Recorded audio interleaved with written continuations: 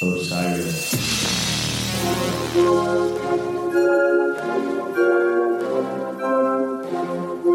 Cross margin.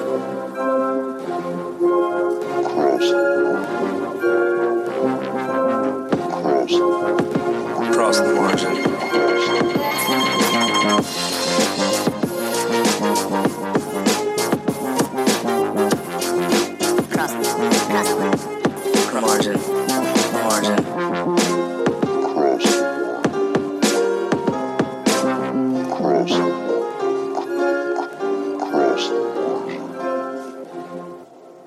Podcast.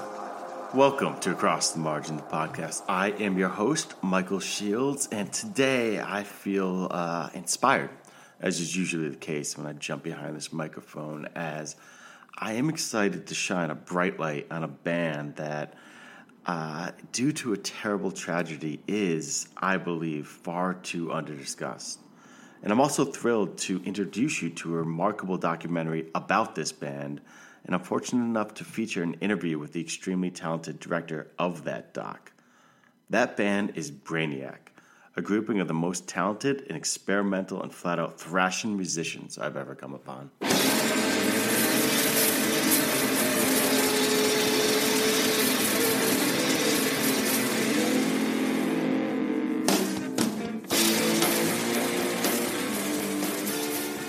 Brainiac has a unique and tragic story.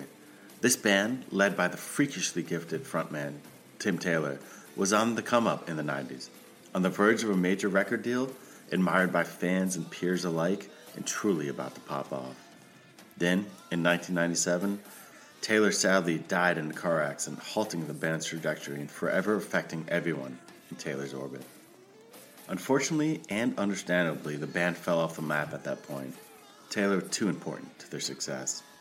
But they had an impact that needs to be celebrated, as they inspired and affected so many musicians that are heralded today. Artists such as Beck, Matt Berninger from The National, Jim O'Rourke from Sonic Youth, Cedric from Mars Volta, David Yao from the Jesus Lizard. I can go on. And once one gets to know Brainiac's music, if not in the know already, their influence becomes deeply obvious throughout the musical landscape. They were a band creating music light years ahead of their time.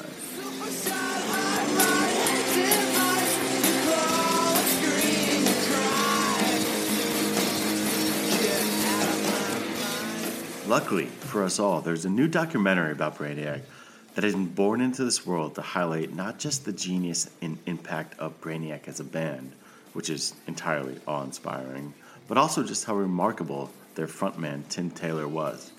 A true savant that I personally believe would have amounted to a renowned musical icon in the way that, say, Trent Reznor or Jay Mascis or even Eddie Vedder or Kurt Cobain had, if not for his genius being taken before his time. That documentary is entitled Brainiac: Transmissions After Zero and is directed by Eric Mahoney, who we'll be hearing from momentarily. Transmissions After Zero dissects the intricacies of Brainiac's unique sound and intimately whisk viewers into the lives of those closest to Taylor as they attempt to recover from and process the fallout from such a monumental loss. The doc celebrates the life and creativity of one of rock's most unsung heroes, exploring with humor and heart the way in which individuals cope with the sudden and extreme loss. It was an honor to talk to Eric, who is an extremely talented filmmaker. He actually hails from Dayton, Ohio, where Brainiac is from, and this kind of fashions the project as a passion project for him. And you can tell this film is meticulously crafted, and I'll go ahead and say it. It's one of the better rock docs I've ever seen. It really affects, it's deeply affecting, and it just does such a good job of showing you how talented this band and Taylor were. Before we talk to Eric, I just want to take a second and kind of share, so we can experience together some of Brainiac's music. So we're going to start here with a track off their debut album.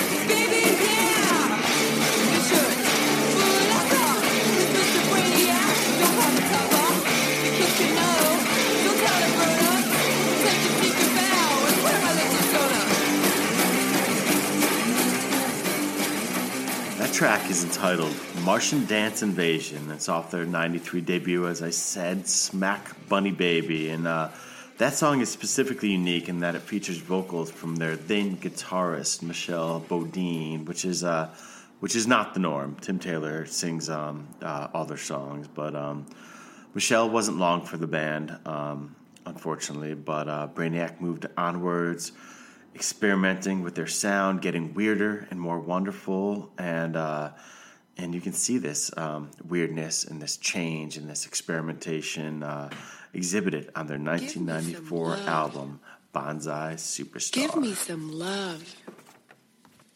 Give me some love. God save us all. Give me some love.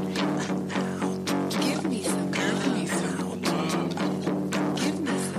Give me some love. Give me some love. Give me some love. Give me some love. Give me some love. No more flowers for you.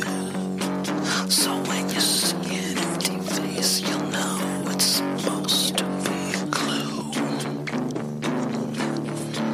Not just a mishap, some kind of creep forgot. Now tell me, how does paralysis feel? Like you're trapped in that people part of the atom stream that oozes down through the glass. But not through me, you can't penetrate my physical field.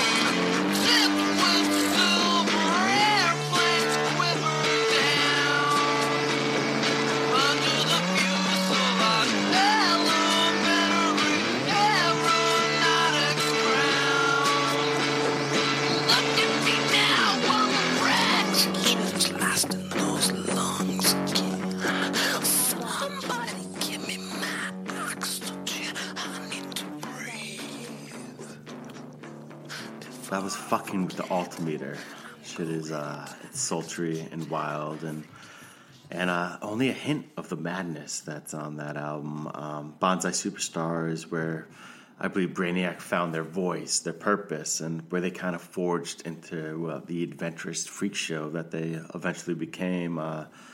But to me, this was only the beginning, as wild as that album is. And what came next in the 1996 release of the album, Hissing Prigs in Static Culture, things progressed into deep, uncharted territory, and things got really real.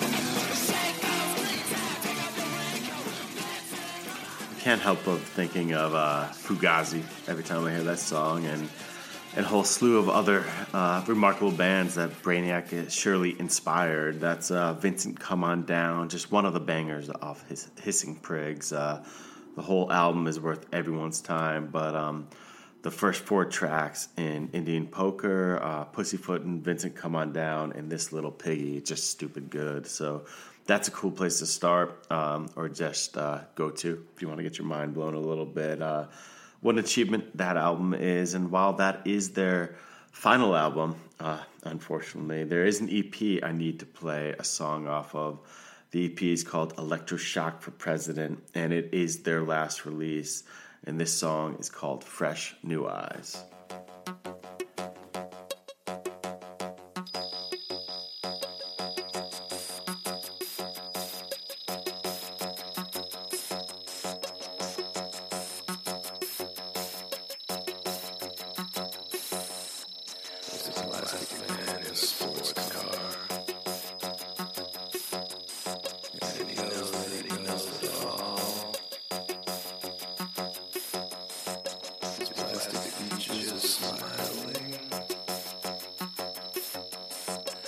scrapes them against the wall.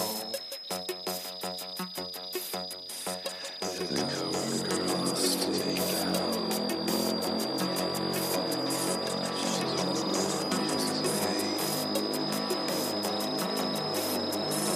in the trunk of a Plymouth in Memphis.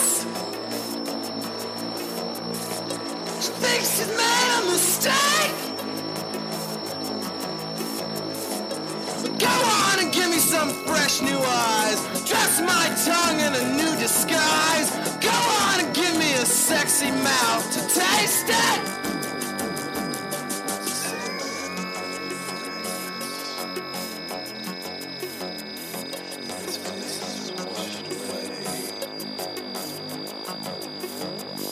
He's a prisoner by design. And he thinks he's made a mistake. Go on and give me some fresh new eyes. Dress my tongue in a new disguise.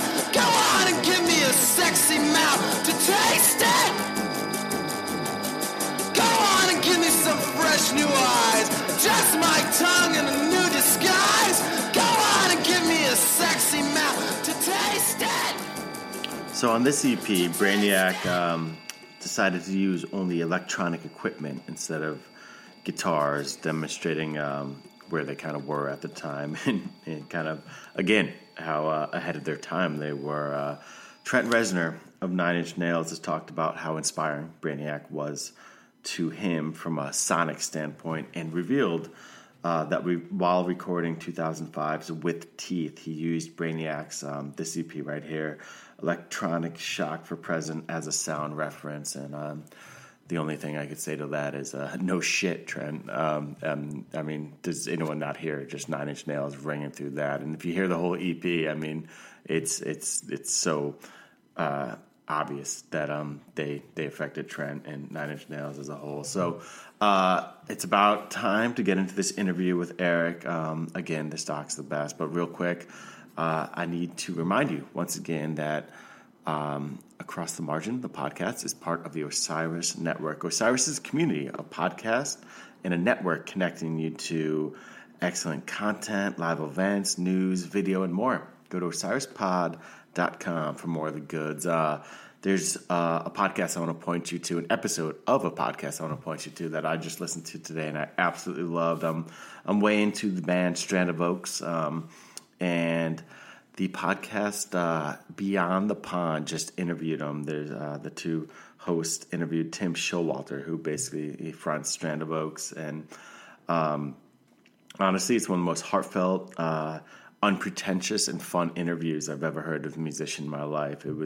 It's awesome. It's a lot of fun. They bounce around from so many different topics, and they get deep. I mean, just about life before they dig into Tim's or Strand of Oaks' new album, Eraserland, which is a must-own. Eraserland's the real deal. It's awesome. And there was one part where I actually was thinking about Brainiac, because you'll see in this interview coming up, Brainiac's from Dayton, and there's all these great bands from Dayton, whether it's Guided by Voices, The Breeders. There was this whole funk revolution that kind of happened in Dayton, Ohio, and I turned to him. I'm like, why? You'll hear it. Why Dayton? What was going on there? And he wasn't quite sure and bounced some ideas around. I always go to Borden.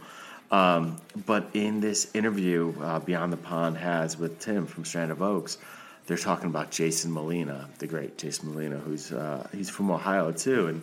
And Tim was saying that, Tim was from, I think it's Indiana, and he was, talking about Jason being from Ohio. It's all kind of the heartland. He's like, we are all farmers. We don't believe in psychologists, so our brains are all just a mess. And I just love that as an answer for why this creativity it does come out of some of these mundane, you might think places like Ohio, Dayton, Ohio, or Indiana. Just a cool idea that music is, their expression, their way to deal with all this madness in their minds. So cool. Let's get into it. Here is my interview with the director of Brainiac Transmissions from Zero, Eric Mahoney.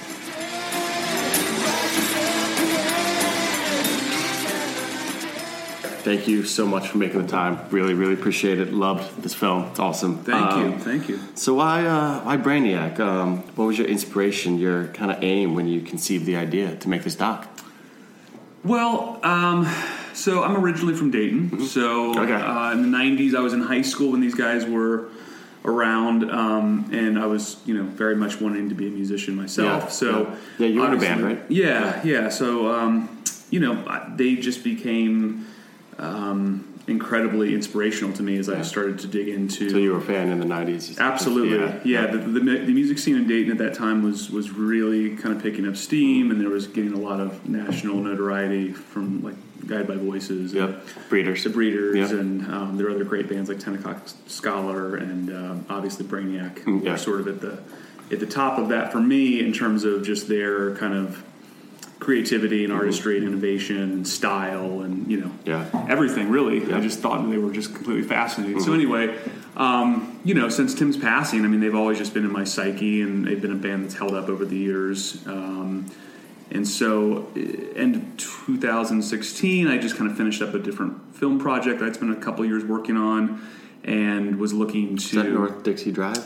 No, this was a film called Madly. Okay. It was an anthology film. It was Oh, wow. scripted. Oh, wow. Cool. That I produced. That was 6 different directors from around the world cool. doing love stories. So Wow, I need to look into that. yeah, it was good. It premiered at Tribeca in 16, and kind of did the festival circuits on iTunes and Amazon Yeah. and stuff. And so around 16, you were looking for what's next here? So looking for what's next, and there was several stories that I always had on the back burner that I thought were interesting and worthwhile, and so I started exploring those and doing some preliminary recon and reaching out to the band members and just Yeah. kind of taking their temperature really, Yeah.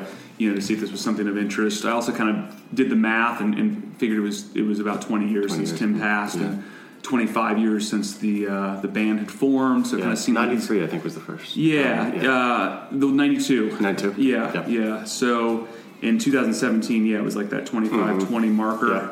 Kind of seemed like just the right time. And they were sort of open to it immediately, and so that all kind of felt good as well. So that's kind of how it took off. We just started kind of dipping my toe in the water. Everyone was super receptive, and then not soon after, we had our first Kickstarter campaign, and that's how we kind of got off and running. That's fantastic. One thing I really, really love, and it is that, hindsight of 20 plus years, is I don't think enough people, even just music enthusiasts, have really talk about Tim Taylor's genius. And this film does such a good job of showing, just his background. He had a jazz background and everything like that. I mean, what was so special about Tim Taylor? Because he was special. Lots of things. Yeah. I couldn't agree more. The jazz thing to me was fascinating. I had no idea what the Lazarus Effect, that song. Yeah. Really Well, cool. Michael Bashaw, who was in the film, Yep. who was the leader of the sort of avant-garde jazz band that Tim played in while he was in high school.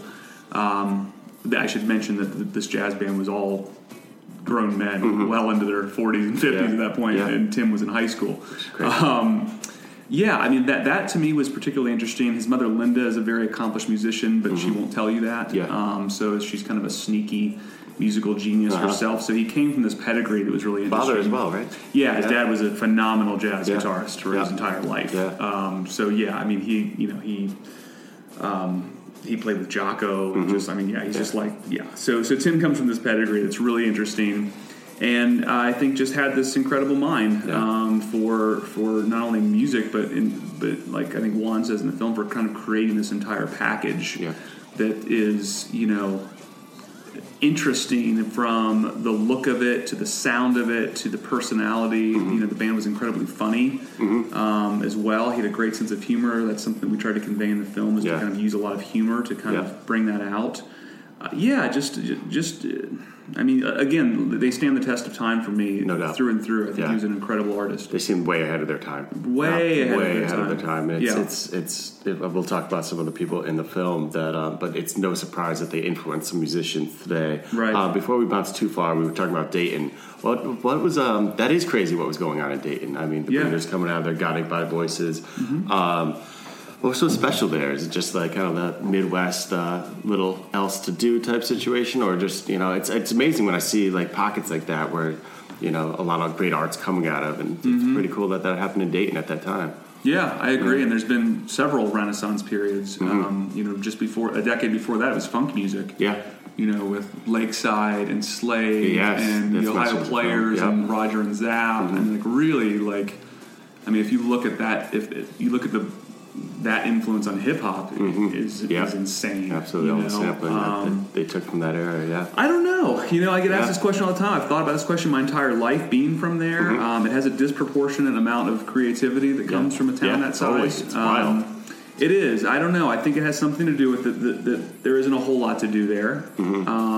So I think that the creative people there are kind of forced to make their own fun in a lot of ways. Hunker down and get into something. I don't know. I really don't. I'm more puzzled by it the more I get asked. Yeah. I used to have more theories, but it's just I don't know. It's just one of those something things. In the water. It's strange, but there are and to me too, like Tim and Kim Deal and Bob Pollard in particular are really fascinating people, in minds, like just well beyond like what you would consider to be a talented songwriter or musician. They're just like they're just a little different. Yeah, absolutely. Yeah, I don't know. It takes different to be making that type of amazing art as well. Yeah. One thing the film does is not only show you just kind of like that rise and where they were going and just how outstanding that was. It was just incredible, but also it makes people, I believe, think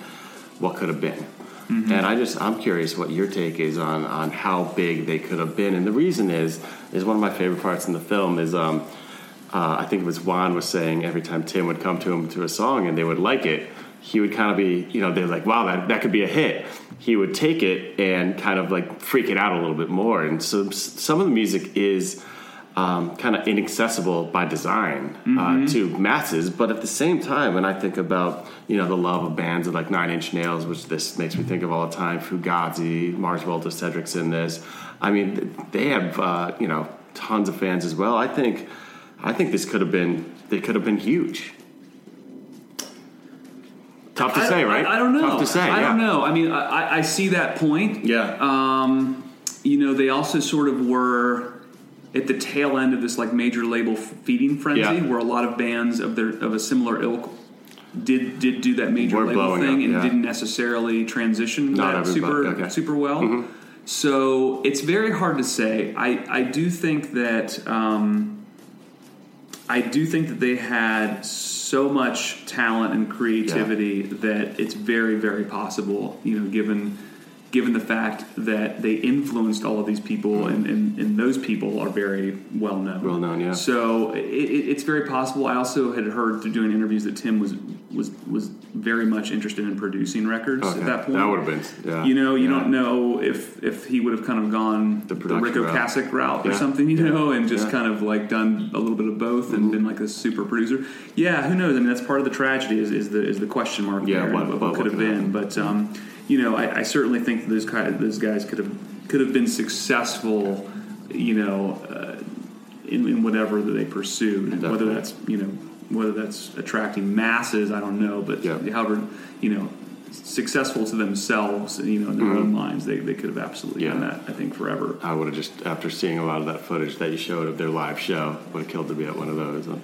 That just, the energy was palpable. It's wild. Yeah, I mean, that sticks with me to this day. And I mean, people come up to us at all the screenings and stuff, too. There's always a half dozen people that come up and share. It's a story they saw them, and then that's never, worn off. Yeah. It's funny to get those emails and hear those people in person just like saying how excited they still are just at the memory of the one time they saw them. They were a really like incredible live band, I have to say. I mean, one of the absolute best, and I've seen thousands of shows. And those guys are in the top 10. They really came with it. You can obviously tell from that footage. So this film, this doc, Transmission After Zero, it's truly captivating to behold in a lot of ways. Not only is there all that amazing footage, all these great interviews, but there's some crafty editing, there's some funny animation and a lot of that. So this is this is a project that involved a lot of people. I know Ian Jacobs was involved with you. I was wondering, you had quite a good team working together on this. I was wondering if you could speak on them a little. Yeah, I mean, absolutely. So Ian, came on board about, I think, 9 or 10 months in. I was sort of flying solo. When I've known Ian for well over a decade, so we've always wanted to work together. We've written pilots and such together, and I've been looking to figure out how we're going to do something together. So this was sort of a natural fit. He's a musician as well, and this was just very appealing to him. So he kind of came on board. I was sort of a crazy person sitting in my bedroom with boxes of hard drives and interviews and VHS tapes and spinning my wheels a little bit. And so when he came on, it actually took shape. We figured out what to do. We kind of launched a production company out of it, he and I, and kind of made it a little more real and professional, and got down to work and chiseling away this massive stone that was going to be a sculpture. So yeah. I mean, Ian is an incredibly talented musician, editor, storyteller, and so he and I, every day since he came on board over a year and a half ago, have worked on this film. Yeah. So we've very much been at the helm. In addition, though, we've had help from tons of talented people. Jamie Krieger, our sound mixer, Ashley, our colorist, Daniel Corkery, who did the animations. These people came on and worked for little or no money at all, just because they believed in the project, and that was just incredibly humbling. And we're so grateful for everyone's talents. There's been, I could rattle off dozens of names of people that have helped in various ways. It really takes. It took an army to get a project like this off the ground. Absolutely. If you don't have that, it's just not going to succeed, because there's not a lot of people beating down your door to finance something like this. So it just takes the kindness of others to kind of get it through. And I think it was Ian who said it at the premiere the other night in New York City, that the soundtrack was made years beforehand by Brainiac. That's a really interesting point. He had said that at the premiere at South by Southwest, and I was it kind of struck me then, because I don't think, we'd sort of talked about how Tim and the band scored the film and how cool that was, and how every time we were looking for a mood, we could just go through the catalog and find it. Yeah. But he sort of put it in a very succinct way, and it's fascinating that they scored their own film. Because we use 60-some tracks of theirs in some fashion throughout the entire even just thing. Sounds, blips, and whatever. Sound design, or it's a very obvious cue, or it's just a sound design. It's pretty much 90% of everything you're hearing in there is Brainiac, and it's cool that Tim, being the person that wrote the lion's share of that, sort of scored his own film in a way. It's awesome. Really cool. It makes it a whole Brainiac experience in such a full way. So we're just kind of talking about how it took an army to kind of bring it to life, but you mentioned Kickstarter earlier. This film was funded by a Kickstarter campaign, right? I mean, this is kind of like the fans got together, and people who were influenced by the band helped bring this to life, right? Yes, two of them, in fact. Yeah? Oh, there's two Kickstarter campaigns. I didn't know that. Okay. Yeah. We did one initially to get kind this of thing off the ground. Do all the production. That kind of paid for me to fly around the country and hire crews and sort of acquire, all these interviews, basically. And then we did another one for post-production, which ended up being Ian and I in his spare bedroom. I can't even imagine the hours you guys put in there. So we did two Kickstarter campaigns that kept us afloat, basically, and awesome. It was fans from around the world. It was like an international backing, which was really nice to see, different people from all over, and then we got to hear a lot of different stories through that too. So awesome. That was really incredible. If I'm right, two of those fans that kicked in were Trent Reznor and Mark Hamill. That's so cool. That was really nice.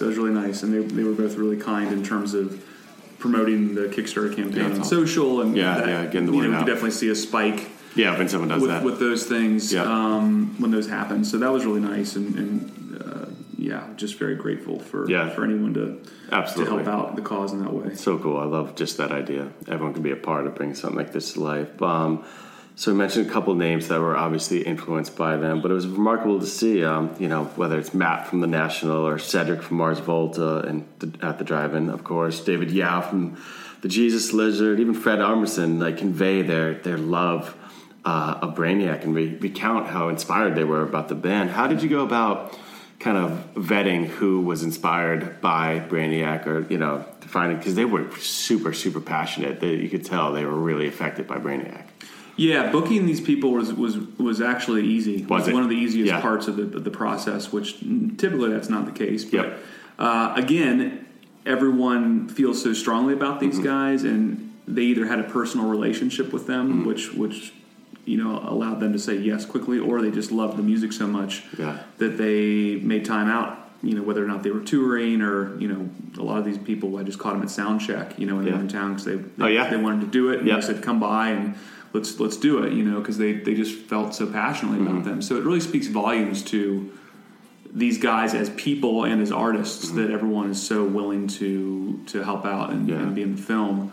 But it was either like I was told someone was a fan, or I just did some research and read someone liked them, or saw an article with a musician and they cited them. Or John Schmerzel is still very active as a musician, so he handed me off a list of people. He said, you should probably talk to this guy. They've come up to me at shows and said how much they like Brainiac in the past.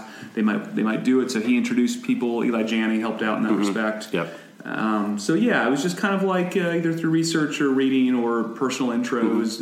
Word got out, and musicians seemed to want to be a part of it, which was really really cool. It made my life a lot easier. I didn't realize John was in the touring band of Caribou. I like Caribou a lot. Yes, cool. yes. I knew about Enon, but I didn't know about Caribou. Mm-hmm. I also really liked.